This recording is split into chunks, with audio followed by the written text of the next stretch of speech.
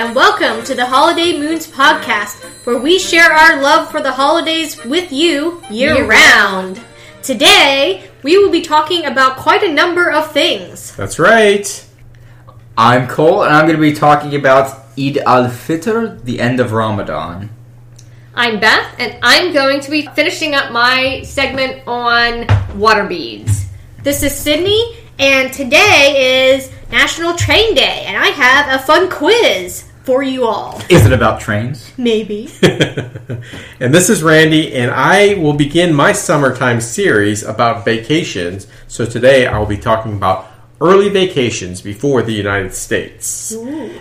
As always, we begin with our holiday happenings for the week, and we have a couple this week. One, tomorrow, as of this recording, is Mother's Day. Yay. Happy Mother's Day, Bethy. Thank you. We'll be taking Bethy out for dinner tomorrow.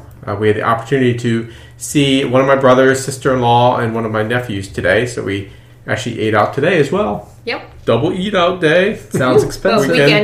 Weekend. That's right. Sounds expensive. Thank you, Cole.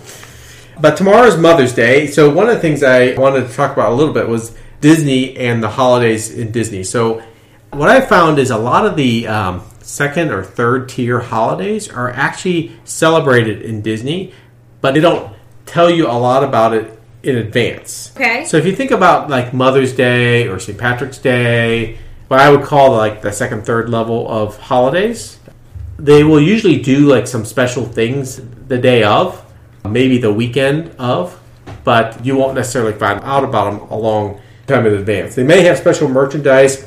A lot of times they'll do special cupcakes, Like special food Yeah. along the way, sometimes special merchandise, and sometimes special character kind of things along the way. I've been seeing different like food, like Mother's Day food on Instagram already at Disney. Yes, that's exactly right.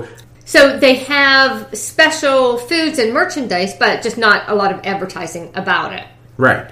But typically you'll have an opportunity to celebrate that day. So like we will be going to Magic Kingdom on Memorial Day this year. So there'll probably be a number of holiday-related merchandise and events at Magic Kingdom this year. So I'm looking forward to seeing what they do for Memorial Day this year as well. But I encourage you, if you happen to be in one of the parks over a holiday, no matter what big or small kind of holiday, to look around and see what may be happening in that park, like via their website or something like that. Right. Social media, etc.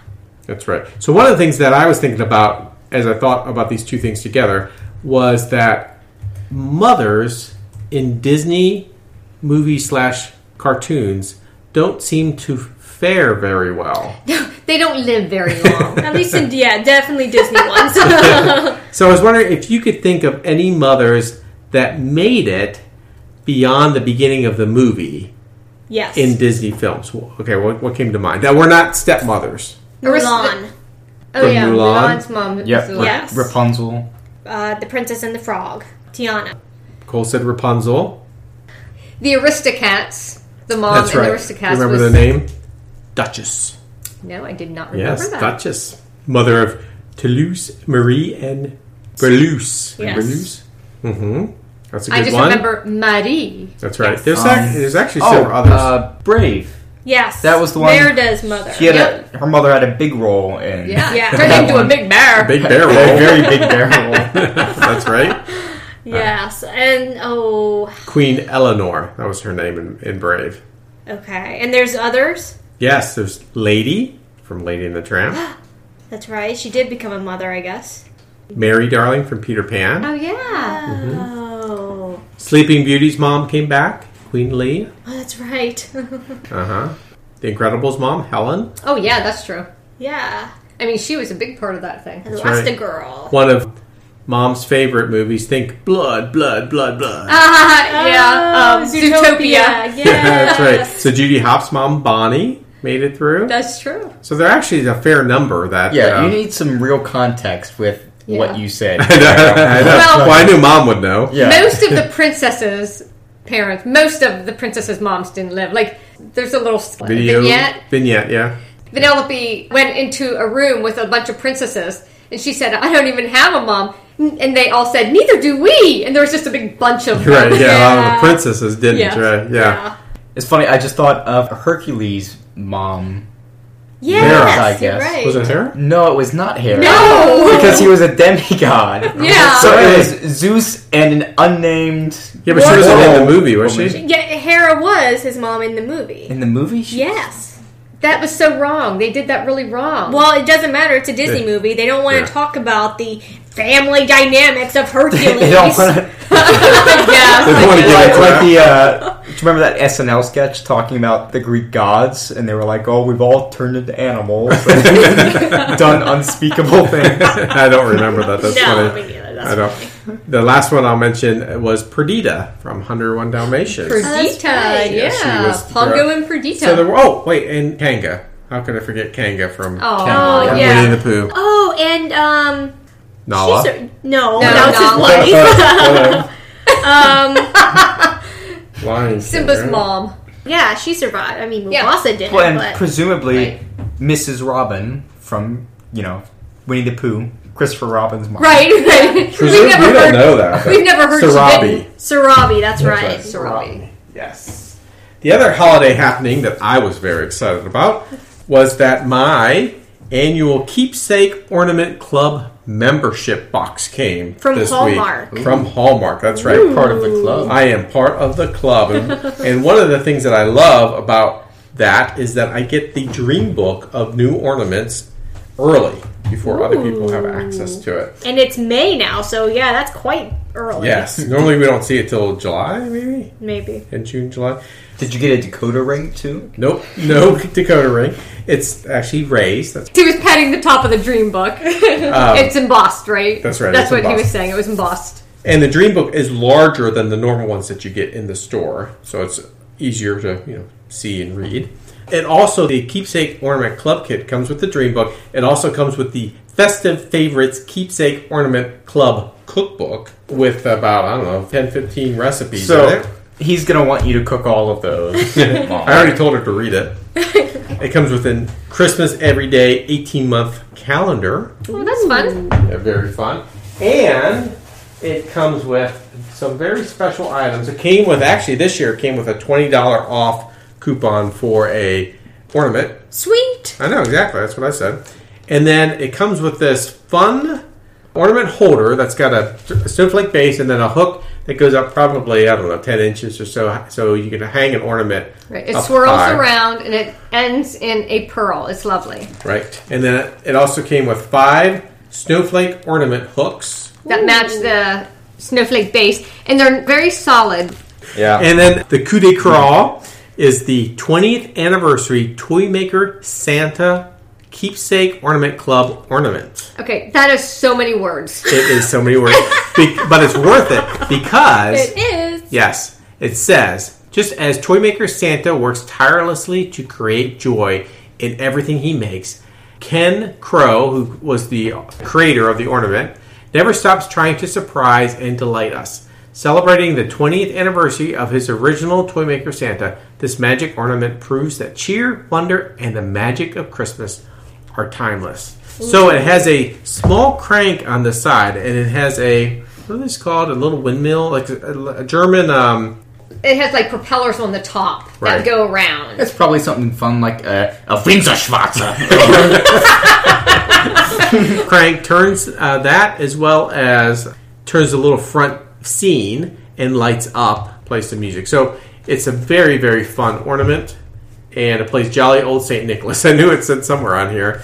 So that was a very fun surprise. So we looked it up, and it's called a German Christmas pyramid. No idea what it's called in German, actually, but... It's spelled pyramid with an E on the end. Is it really? In German, yeah. I looked up the translation. Oh, well, there you go. So it has you- little propellers at the top. yeah, so you can kind of assume that it's probably pronounced the same way, but much louder and more angrily. Maybe so.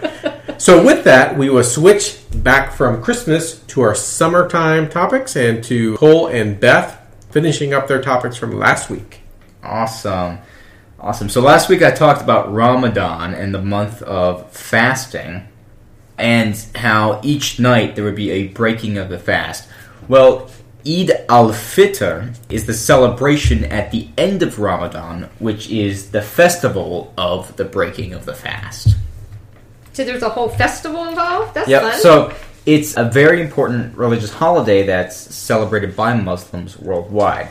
It's celebrated on the first day of Shawwal, which is the 10th month in the Islamic calendar.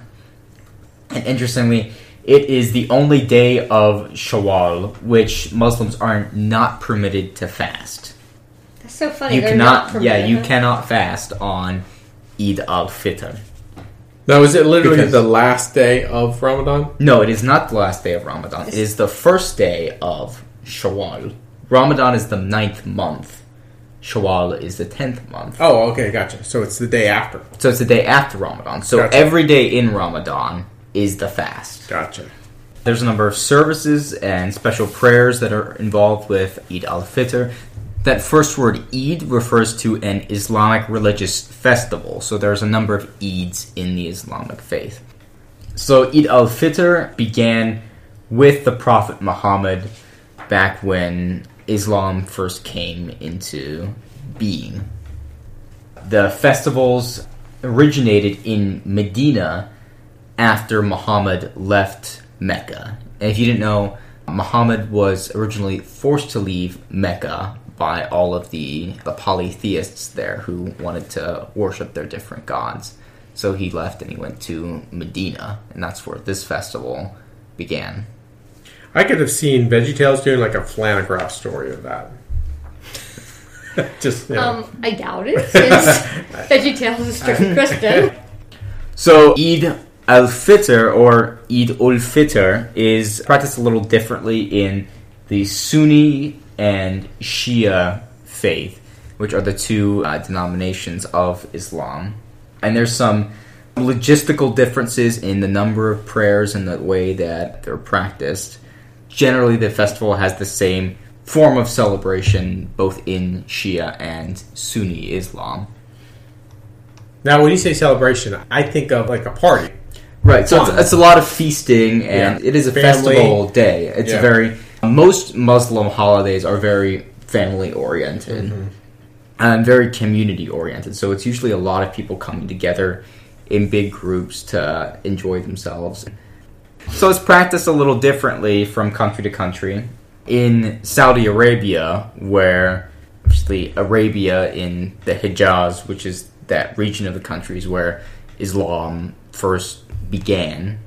So the Saudis decorate their homes and prepare large meals for family and friends.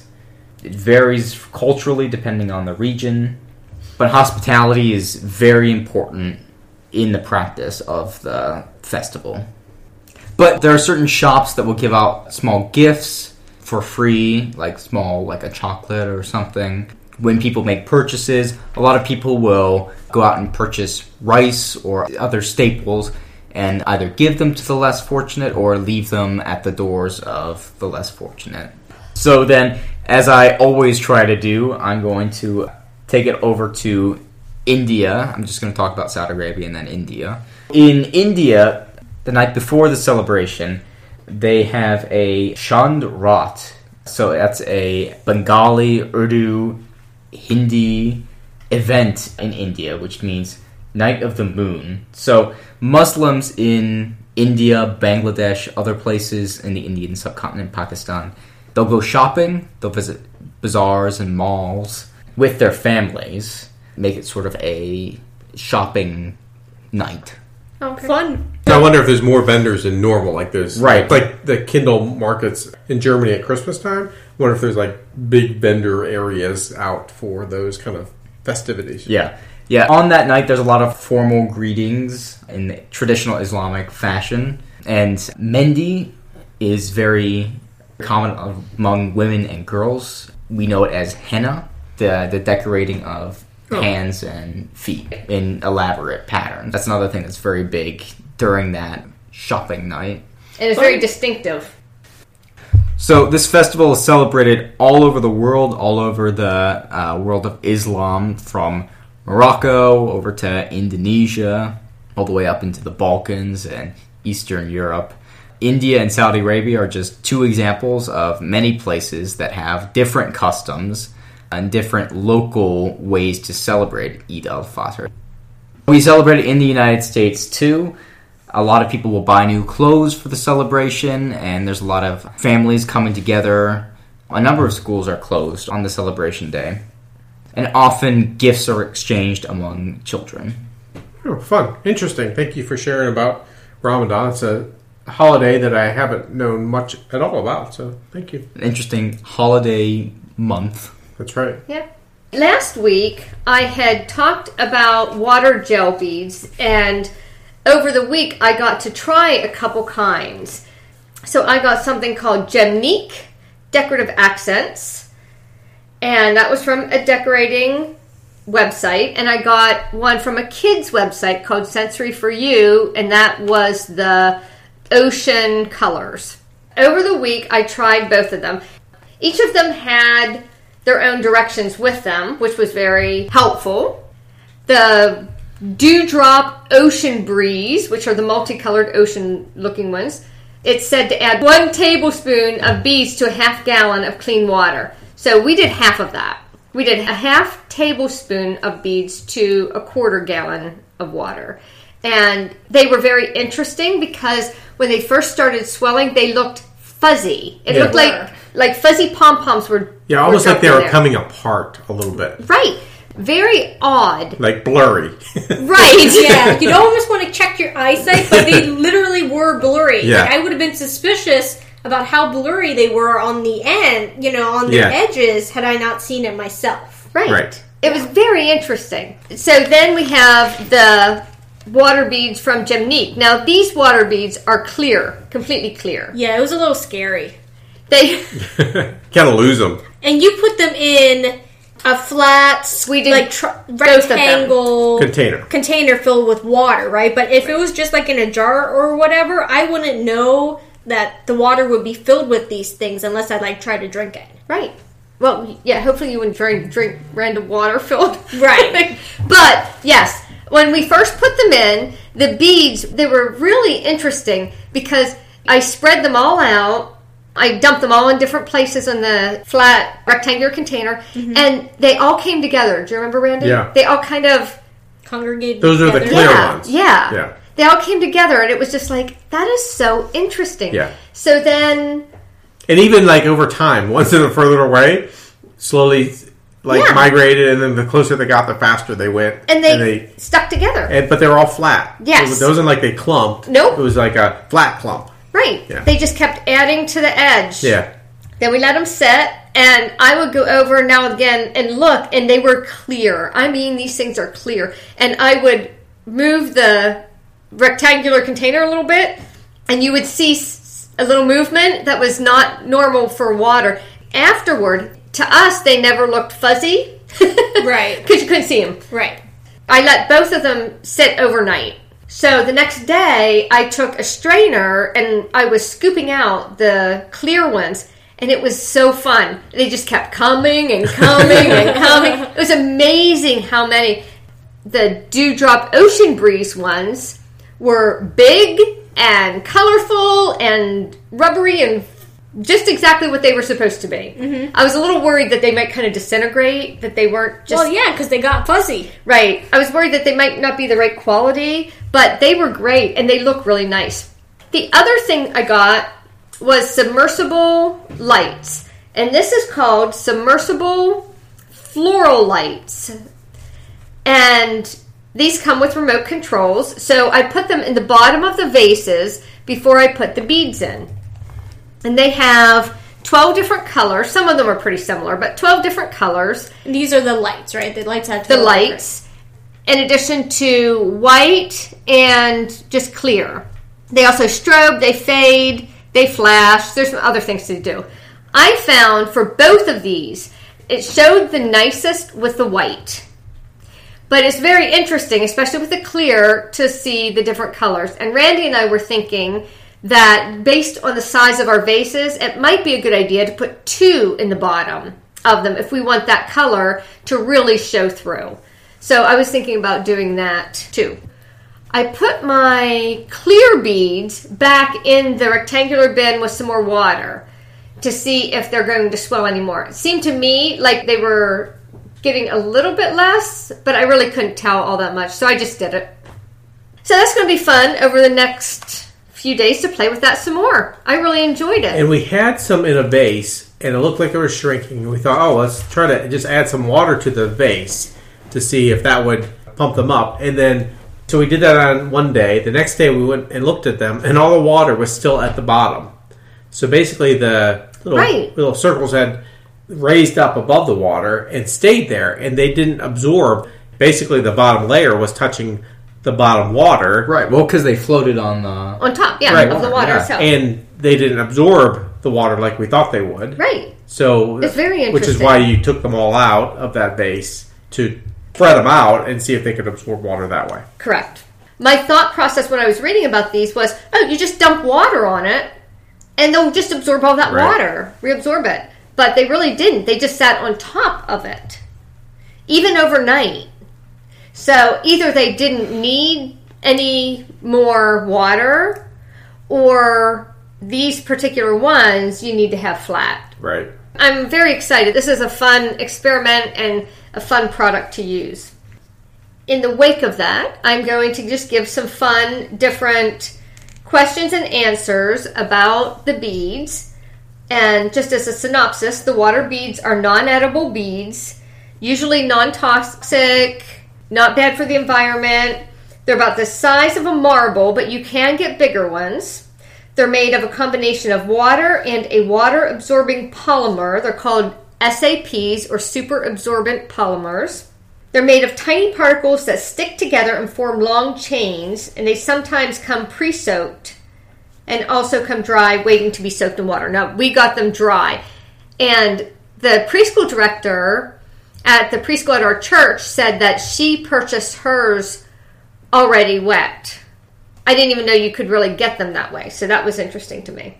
Yeah, they're definitely slippery. They're very slippery. Right, so they can get away from you too. Yes. And they'll bounce all over the place. They do bounce too. Yeah. Which is a lot of fun for kids. I mean, if you think about putting them in a big bin, right. How fun is that? I mean, I had fun just trying to grab my submersible lights out of them. And you were convinced that one was hiding beneath one of your submersible lights. Yes, I was. Which it was not. That's what you two said. That's what you and Dad said. I'm going to go through some questions that I found. Good. How long do water beads last? Water beads last up to 2 years. How amazing is that? That's what it actually says. Is that also a question? Yeah. What happens at the end of 2 years? They just dry, they can't absorb any more water, maybe? If you keep them reconstituted, maybe? It's like a process. And that's for 2 years, and then at that point, they would break down. So do they start looking kind of crappy after a year and a half? Raisin-like? Yeah. I don't know. It's like 2 years, the complete end of the road. They're shriveled little. So 2 years from this May on that podcast, we'll let you know. There you go. It said if mixed in soil for purposes of moisture retention, they may be functional up to 7 to 9 years. Wow. That's a lot of time. Another question is, how much water do you add to water beads? Water beads instructions, we found them to be on our packet. And they were different. Each one was different depending on the packet. Can you freeze water beads? Turns out they stayed roughly the same size and just became suspended in the ice. To freeze water beads, you'll need some plastic cups. This person put them in the freezer overnight, popped them out of the cups, and into a plastic bin filled with water. Now, one of the things that I had read was bikers sometimes will take handkerchiefs and put frozen water beads in them and wrap them around their necks to stay cool. So you can use the water beads to stay cool. And I thought about us going to Disney. I thought, maybe it's worth taking some water beads, freezing them, and seeing how well I do with a water cool cloth. Beads on your neck. Can you color clear water beads? The short answer is yes. You'll need to fill up the container with water for each color that you plan on making and add the desired amount of gel food dye. And then as the water beads expand, they will absorb the colored water. Easy peasy. You should have done that. That would have been interesting. I know. I thought about that too. I still can. You can still do it. Yeah. You can do a lot of different fun things with them. Decorating with water beads without flowers or anything is fun. We were playing around with that. You can use them to, and I thought this was funny, you can put fresh flowers in them or plastic flowers. And it made me laugh because I thought, that's true, plastic flowers actually last a lot longer. Yeah, that's right. If you could get some nice silk ones with plastic stems. And then you could even put the lights underneath. And so it could be a lot of fun. Idea. Yeah, I was even thinking, that would be a very pretty wedding, like centerpieces on Yes. tables and stuff like that. And that's with the lights underneath. Yeah. And that's what they used for Trisha's sister's wedding. Oh, that's right. Centerpieces for her tables at her reception, as well as lights. They had them in other places too. But yes, weddings are a very common place to use these. And the other area of use is for kids to use as sensory play. That's fun. That is very fun. I've really enjoyed that. I'm going to have to try, I guess, the food coloring in the water and see how that works. Yeah. I bet that water beads have at some point been on a train. You know what? I bet that's how they get places. Thank you, Mom, for telling us more about the water beads, and it was very fun to touch them as well. It was. Very fun activity. They were so firm. I was afraid they were going to be squishy, but these were great. These were a lot of fun. They just bounce. You have to be careful. So another fun thing today, if you all did not see our Facebook post, is Train Day. So happy Train Day. And that was unplanned. That wasn't planned. So I have a little quiz for you all. This is just a little online quiz about the history of trains. Test yourself and see how knowledgeable you are. So, question 1. Which trains are used to climb steep hills and mountains? Choo-choo. Okay. Thomas. I don't know the trains. A. Freight trains. B. Electric trains. C. Steam trains. Or D. Cog and rack trains. Oh, dang it. I was hoping one would be mountain climbing train. I'm going to say 4. Baby C, D. Okay, it's D. He's going to say D. I'm going to say D. Well, she's counting them off on her fingers. True. Because I don't have letters. You could have had letters in A, B, C, D. My segment's done. I'm just going to go. All right. What Freight, electric, steam, cog, and rack. I'm going to say steam. C or 3. Okay. I don't want to say A or B, so I'm going to say 4D. 4D. Okay. D is correct. Good job, Cog you guys. and rack trains have a cog that meshes with a toothed rail on the track. Nice. So it is used to climb steep hills and mountains. All right, next question. Question 2. What was the fastest form of transportation before trains? A. Aircraft. B. Tractor. It's ships. C. Stagecoach. Or D. Automobile. Ships was not an option. Stagecoach. Stagecoach. Wait, what are the options? C3 stagecoach. Aircraft. All right, cut out the Tractor. stupid ones. All Say right, it is again. Stagecoach the only one that's reasonable on there? Yes. Okay, then Stagecoach. It's not a trick question. Horse-drawn stagecoaches were the fastest form of transportation. Mail coaches average 7 miles per hour. Woo. Well, I mean, ships were the fastest form of transportation, but I think it's Not on land. land transportation, it though. didn't specify land transportation. Okay, question 3. When was the first steam train built? A. 1704. B. 1698. C. 1804. D. 1904. C. 1804. C. 1804. Yeah, I'll go with that. Okay, you are correct. The first steam locomotive was built by British engineer Richard Trevithick in 1804. All right, question 4. Which train ran on the world's first intercity rail line? A. The Orient Express. B. Thomas.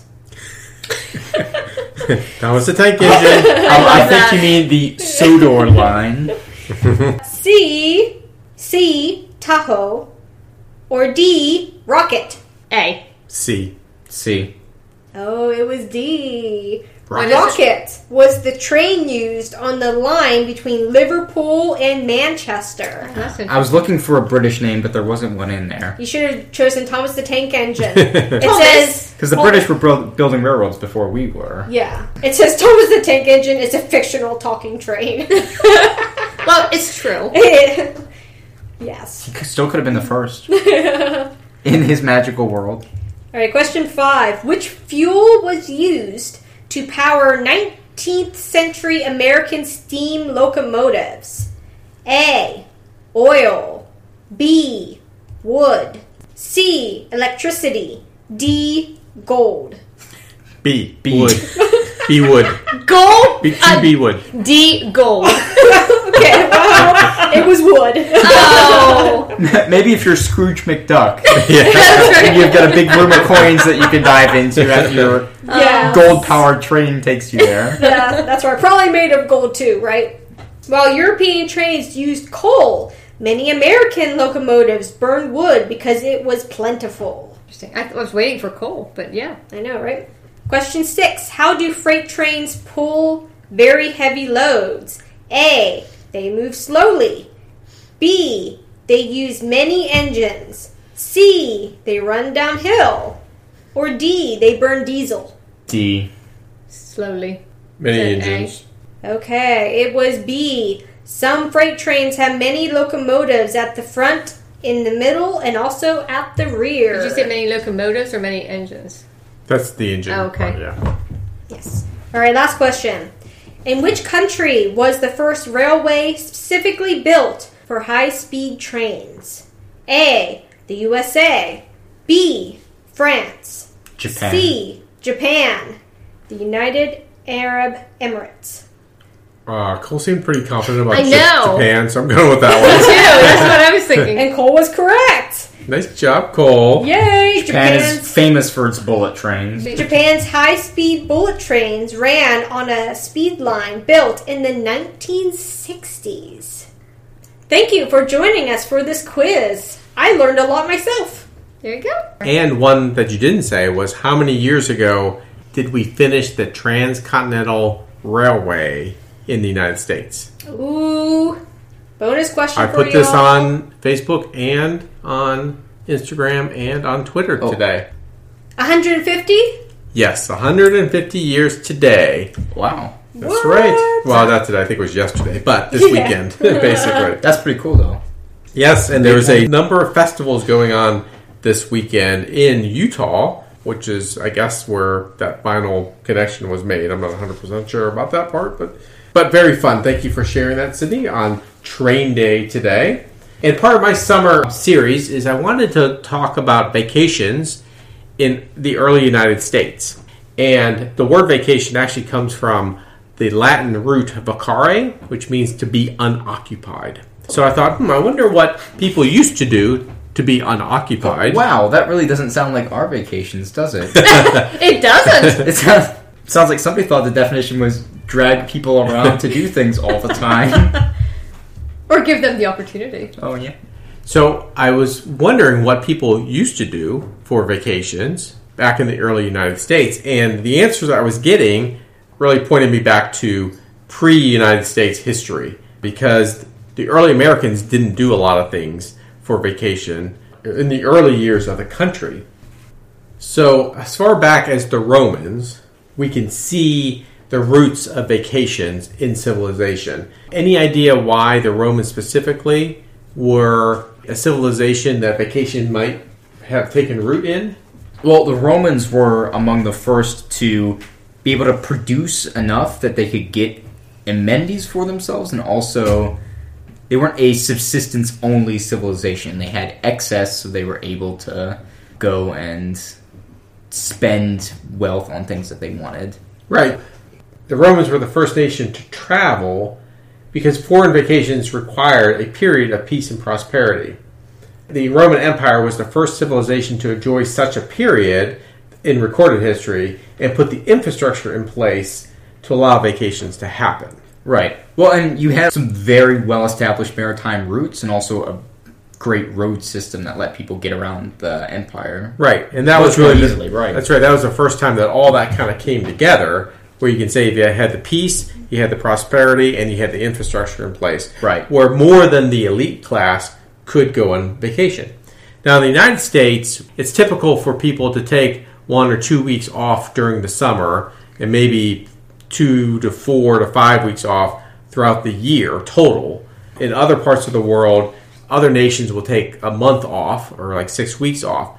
Back in Roman times, they actually would take vacations for 2 years at a time. Oh my goodness. Yeah, so they would take a period of time when they'd go out into the Roman Empire, and because travel was slow, it would take a long time for them to go out and come back in. We can see that the vacations were a real thing in the Roman times because they even had guidebooks.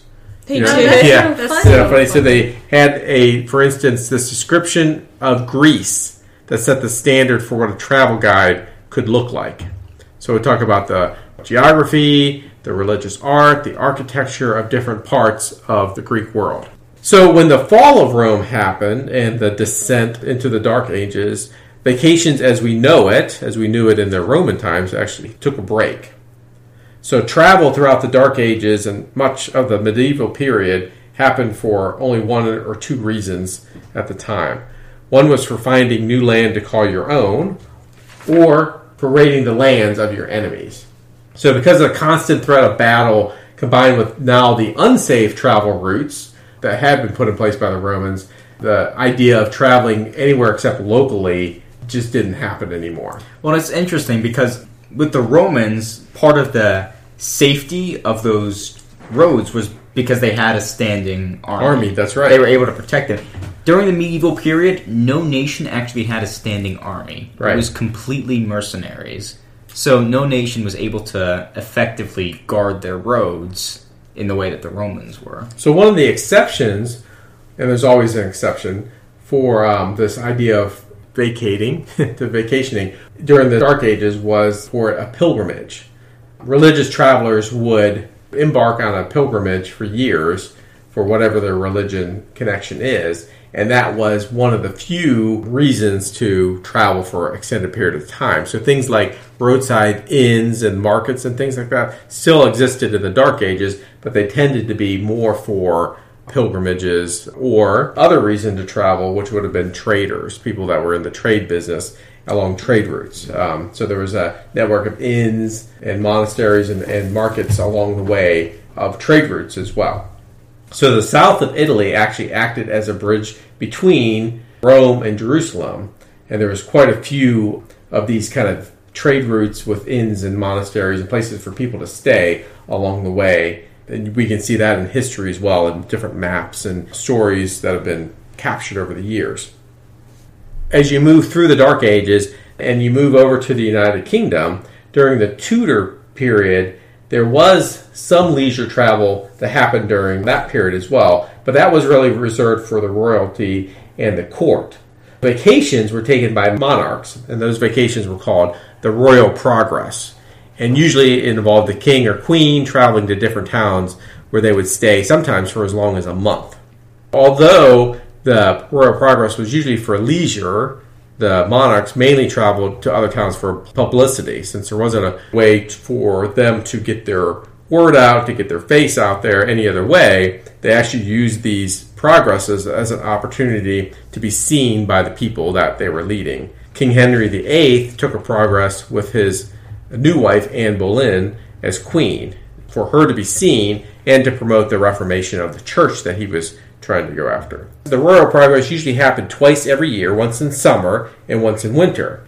While in summer, London was filled with diseases, uncomfortable heat, bad smells, so that was a good opportunity for them to skedaddle out of town and go enjoy the neighboring towns and do some relaxing, hunting, enjoying the not as hot weather along the way.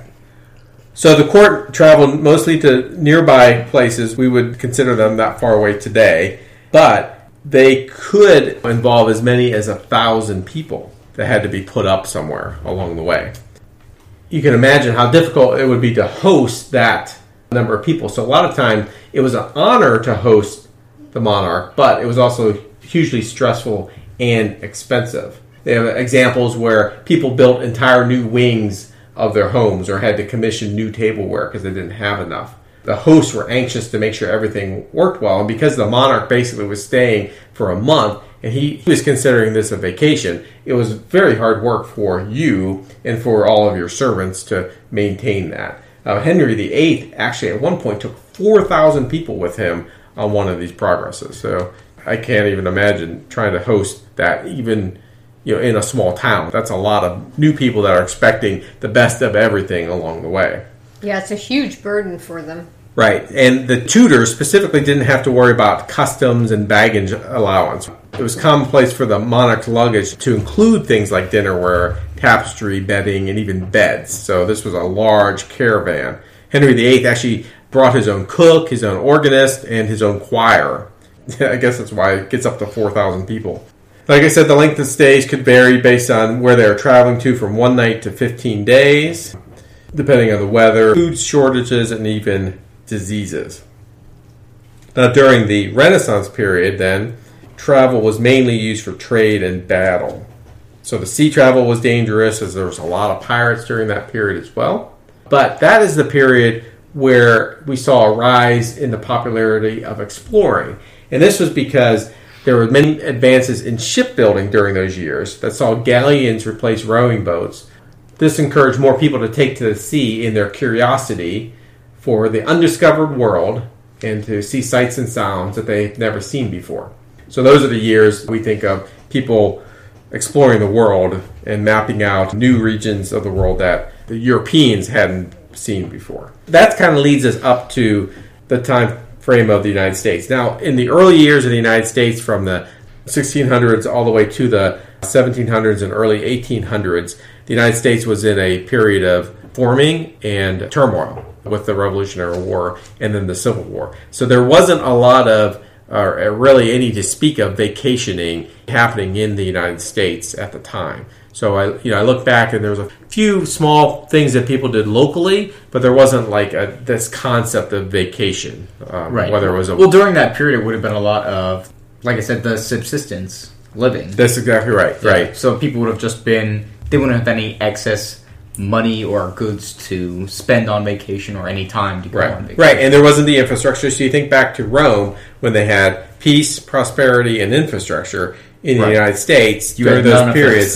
You didn't have a lot of any of that. And even the places you had some peace and prosperity, some of the bigger towns on the East Coast, they did do a little bit of going to the beach and things like that, but it wasn't for vacation per se. Right. It might have been for a day outing or something like that, something local that they could do. And they saw most of the wilderness as something to be conquered. Very rough, not a lot of roads, just some paths here and there. So it wasn't until post-Civil War that the United States really started to get to the point where it could embrace the concept of vacations on a larger scale. And that's what I'll be talking about in 2 weeks from now after our Father's Day episode. That's very interesting. Thank you, Dad. As always, we end our podcast with future festivities. These festivities are for the week of June 3rd. June 3rd is Repeat Day. Could you repeat that? So June 3rd is Repeat Day. June 4th cracks me up. It's Hug Your Cat Day. Oh, I'm going to hug my cat. They love that. I was going to say, cats everywhere are going to really enjoy that day. They hate that day. Some dog put that day together. June 5th is Hot Air Balloon Day. June 6th is D-Day, celebration of D-Day from World War II. June 7th is National Donut Day.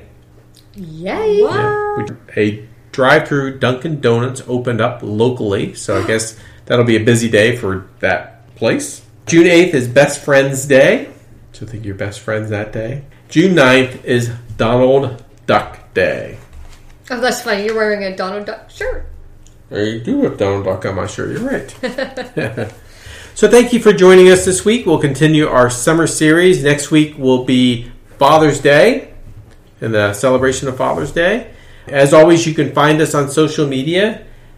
For Twitter, at @holiday_moons. On Instagram, at Holiday Moons, all one word. On Facebook, you can find our Facebook page and group by searching for Holiday Moons. And you can contact us at any time at holidaymoons@gmail.com. So for Cole, Beth, Sydney, and Randy, happy summertime!